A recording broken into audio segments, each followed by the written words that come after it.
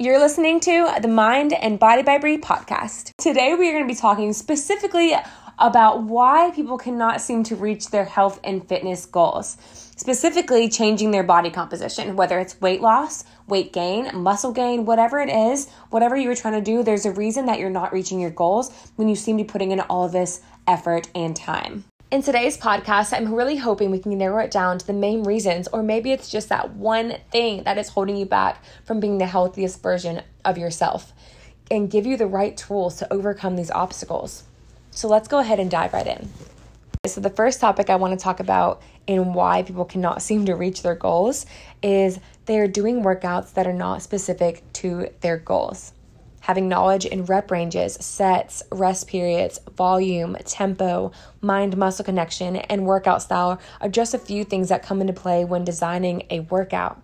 If you're going to the gym and doing the same things over and over again, or bouncing from machine to machine, this is probably the first problem. A quote that I really try to live by, and when I say live by, I mean you can apply this obviously to any aspect in life, is the definition of insanity is to do the same thing over and over again and expect a different result. If you are not challenging yourself and you are scared to get out of your comfort zone, you will never reach your full potential. Your body adapts very quickly to new methods and new weights, so it is your responsibility to really push yourself past your breaking point. So how do we really make sure we're not wasting endless amounts of time in the gym and hours on the treadmill? Here's my tips. So tip number 1, hire a trainer or a coach. So obviously I'm always going to be an advocate for this one because it is how I make a living, but I really, truly, and honestly believe that people invest their money where they want to see the most improvements in their life. They want knowledge, they pay for school. They want financial help, they hire an accountant. Same thing goes if you want to see body composition changes or just lifestyle, health and fitness lifestyle changes, you hire a coach. Tip number 2 is learn and research on your own if you're not ready to make that next step, maybe in hiring a personal trainer. Really learn the basics and learn how to form your own workout according to your goals. And if that fails you, then you can always hire a trainer just to hold you accountable and just for the extra support. So reason number 2 on why people cannot reach their goals is their diet. And I'm not talking about going on a diet. I'm not talking about the diet you tried last month that really backfired on you, made you gain the weight back and plus another 10. I'm talking about your daily eating habits. Things that come into play when it comes to your diet. Allergies, your food preference. Are you vegan? Are you pescatarian? Do you eat everything? Is that your problem? Is it all fast food? There are so many different factors that you need to consider when making a plan. So things like schedule. Are you in school? Do you work 12-hour shifts? Do you go to work and you're in school? Whatever your schedule is, figure out the best times for meal planning and be consistent.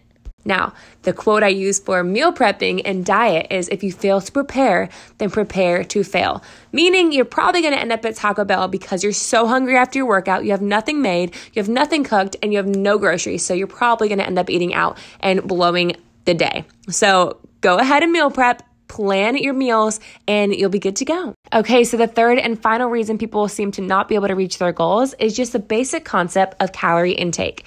So when it comes to counting your calories is great, but if you're just counting the actual number of calories, how do you know what those calories are? So this comes down to breaking it down into the actual macros. So what are macronutrients? Macronutrients break down into 3 segments. This is how many grams of protein, carbs, and fat your body can have in a day. So how do you find your macro numbers? I always suggest hiring a coach or a dietitian to get the accurate numbers you need. Keep things simple. You really just want to focus on burning more calories than you are consuming. Let's say you are burning 2,300 calories in a day. You want to stay about 100 to 300 calories less than that. If you are not burning any calories, then you still want to stay underneath that, but burning calories will help you have an advantage because you can eat a little bit more calories since you are burning those extra calories.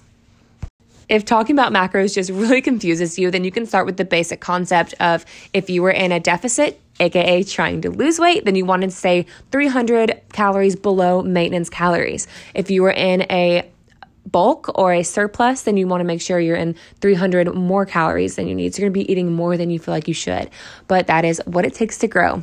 All right, guys. Well, that's it for today's podcast. I really don't want to overload you with too much information in one day. It's really about taking these simple concepts, challenging yourself in workouts, getting outside of your comfort zone, learning the right style for your workouts, meal planning, being prepared, staying consistent.